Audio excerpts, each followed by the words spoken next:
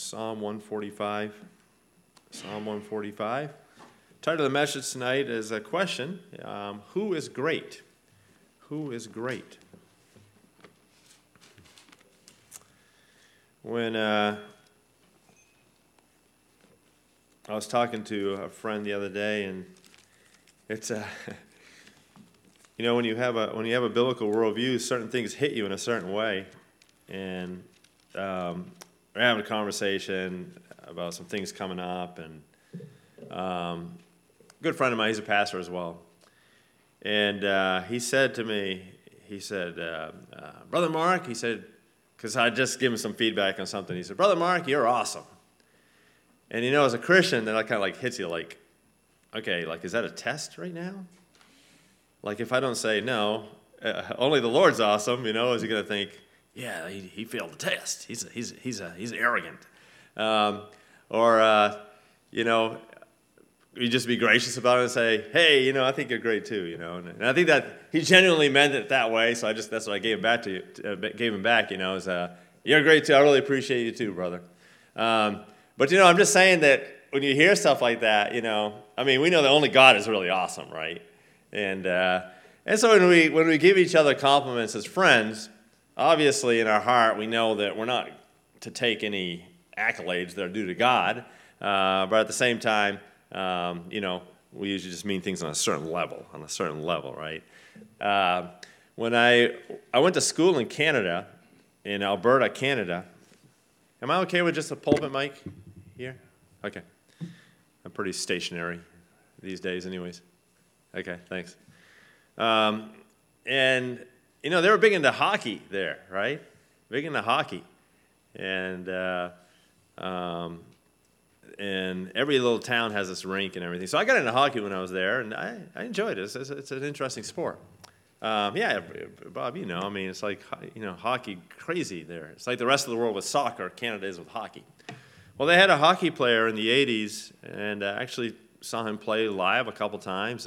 But he was called Wayne Gretzky, right, was his name. What was his nickname?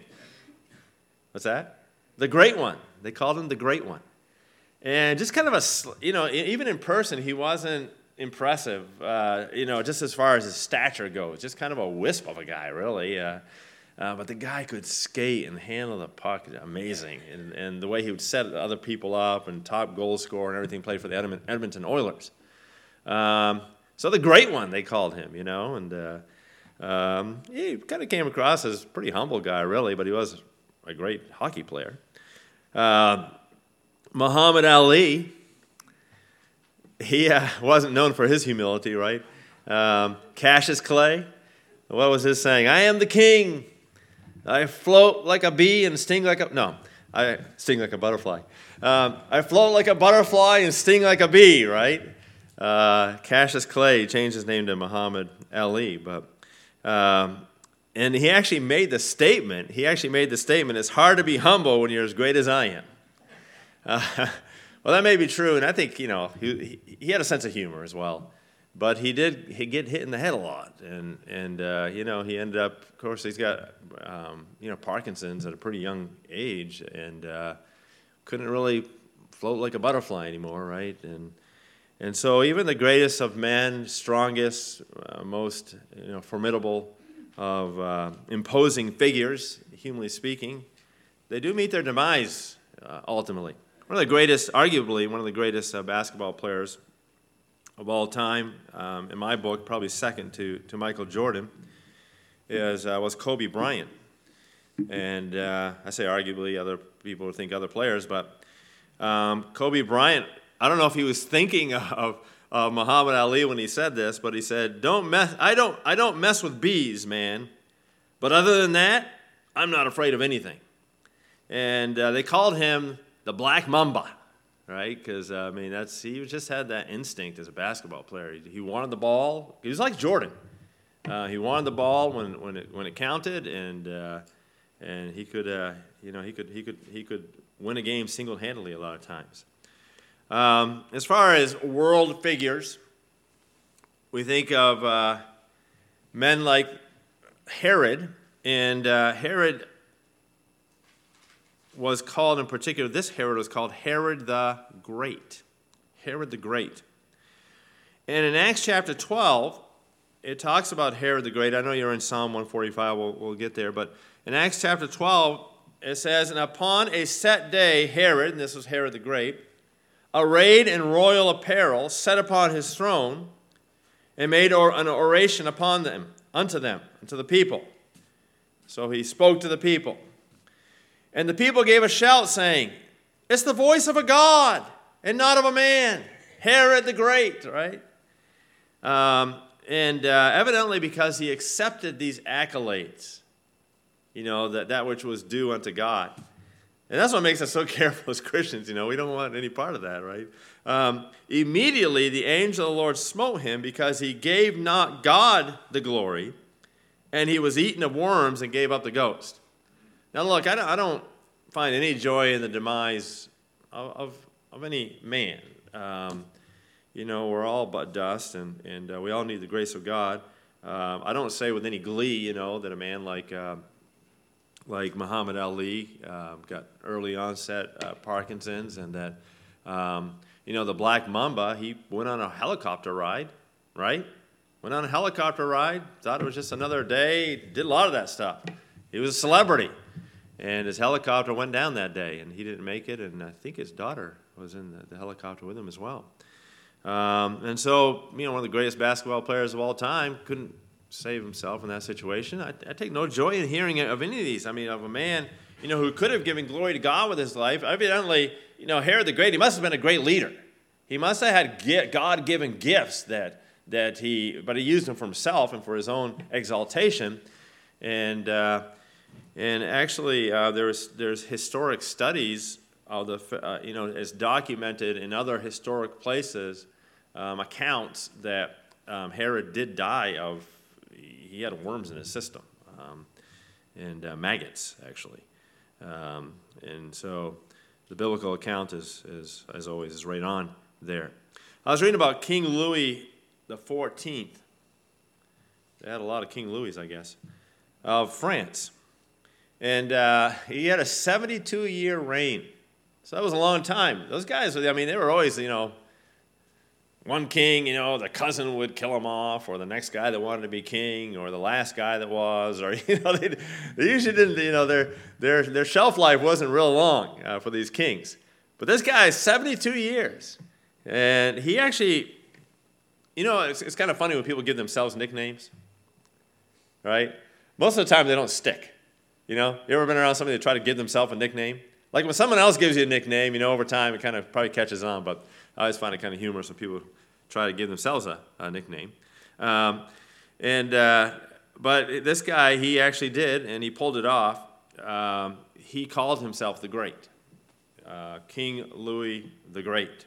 72-year reign. And at his funeral, there was tremendous pomp and circumstance. It was so elaborate, even in his death.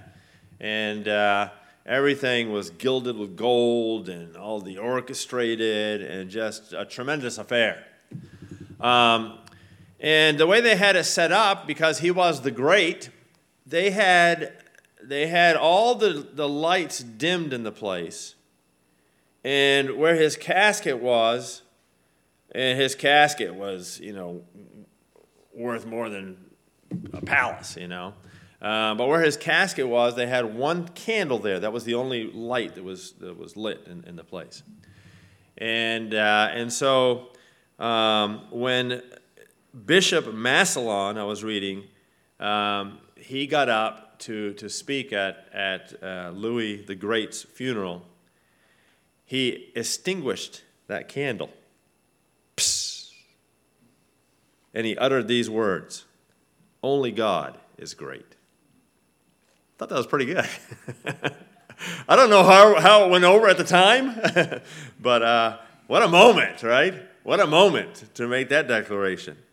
And so let's go here to Psalm 145. You're there, Psalm 145, and we'll pick it up in verse 1. It says, "I will extol thee, my God." And that is really, it's the verbalizing of the greatness of God. And with that thought, we'll have a word of prayer, and look at some thoughts from this psalm. Lord, thank you that you are great, and that it is no hyperbole or misnomer to state you as such. And Lord, you're the one that's worthy of that full proclamation. And Lord, thank you for that. And we do exalt you and extol you today. And we just want to be reminded that that's good for us to do. It keeps us in the right place and gives us the right perspective. And so, Lord, I pray now that you'd help for us to take this to heart. And we pray this in Jesus' name. Amen. I will extol thee, my God, O King. I will bless thy name forever and ever.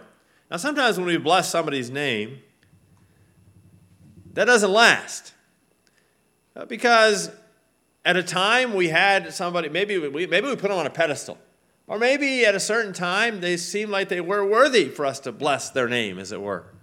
But then circumstances changed, and it didn't seem like that was the appropriate thing anymore. But with God, forever it will be appropriate to bless his name, to extol him as the great God. Verse 2, every day will I bless thee. And so, we don't have to be up and down in our relationship with God. Sometimes with people, there's an ebb and flow to it. Sometimes we're doing better in our relationship with some people, at certain times than others. And those things have to be worked through. And I'm a happily married man, but, there's been things we've had to work through over the years. And 32 years, right? And so, not every day was what we would call, just honestly, marital bliss. Okay? Now, overall, yes, it has been, okay? It has been that. But, I wouldn't say that every day has been the same in that regard.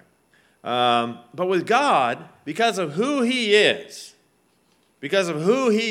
right, our relationship can be based on the fact that he is always and consistently and every day, 24/7, a great God who is worthy of our full honor and in our full praise. Every day will I bless thee, and I will praise thy name forever and ever.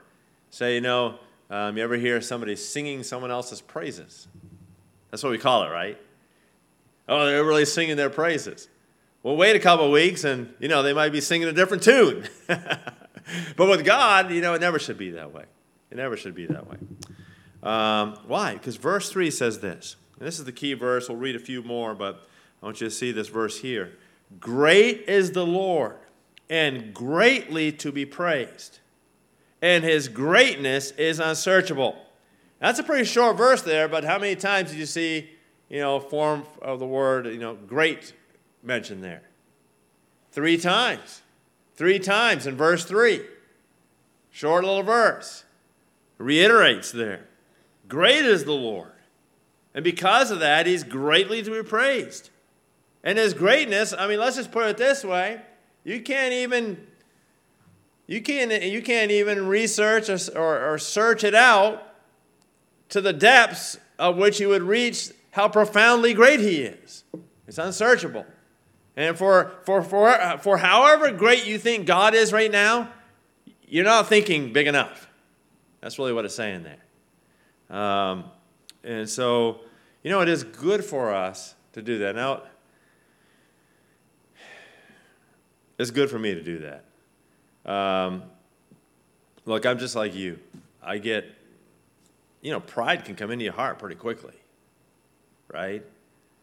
And, you might look and say, well, what on earth do we have to be proud about? Well, hey, we'll come up with all kinds of things that, we'll let come into our hearts and minds and thoughts that might send us in a direction that isn't, appropriate. And God gives grace to the humble. You say, well, how can you really say whether someone's humble or not? Well, I think the quick test and the best test is what is their heart towards the Lord? Because sometimes humility is a tricky thing. I mean, sometimes, people that kind of come across as a little brash and a little, really, I mean, in their heart, they're very humble before the Lord. They just have a certain personality. Others that might come across as very, very humble. And, they'll pretty much kind of like let you know how humble they are. They may not be quite as humble as what they're portraying, all right? I'm just saying it's a tricky thing. But I think all of us can say, okay, what is my heart towards the Lord? How quick am I to praise Him? At a given moment, when there's something, that may draw attention to me, do I almost get a little, uncomfortable with the fact that, okay, not uncomfortable, but how am I going to give the glory to the Lord through this? I think sometimes you can just graciously accept a compliment, but in your heart you're saying, Lord, anything that I was able to do, whether I made something or wrote something or said something or prepared something, any of those things that I'm able to do, they're only because of the gifts that God gives me. If you memorize something, if you create something, you study something, you get the best grade, whatever it is, it's only because of God's creativity. God is great in His creativity. He's great in keeping His word. He's great in how He works in the lives of others. He's great in His works throughout the ages. And He's great in the plan that He has, for mankind. And God is great. And so, look, what He's done in His greatness is He's put little samplings of His great creativity in each one of us. And when we exercise those things, when we manifest, when we act out God's creativity that He's placed in us, the glory goes to Him, right? Because He's the one that gave us the ability and the wherewithal to do it. And so it is good for us to praise God, because the more we praise God, the more in our heart and in our mind we're rehearsing the order of things. Do you understand what I'm saying? When we sing about the greatness of God, we're rehearsing, we're reminding everybody and ourselves, of how the order of things stands. And it keeps us with the right perspective. And it keeps God on the throne where He belongs, right? Keeps the crown on Him, and it keeps us in a place of serving Him and yielding to Him in our hearts. Let's just read the rest. Let's read through verse 13, make a couple of observations, and then we'll close. One generation shall praise Thy works to another, and shall declare Thy mighty acts. Now, of all the things that we can offer our children, because in America, we've kind of built this idea of what we want to pass down to our kids. But there's nothing greater that we can pass down to young people than a healthy perspective of how great God is. Their Creator, reminding Him of the Creator. Reminding them that God loves them, has a plan for them. He knows who they are, and He's made these things for us to enjoy and to enjoy Him forever. And so, one generation shall praise Thy works to another. Be quick to praise the works of God in front of your children and draw their attention to Him. Verse 5, I will speak of the glorious honor of Thy majesty and of Thy wondrous works.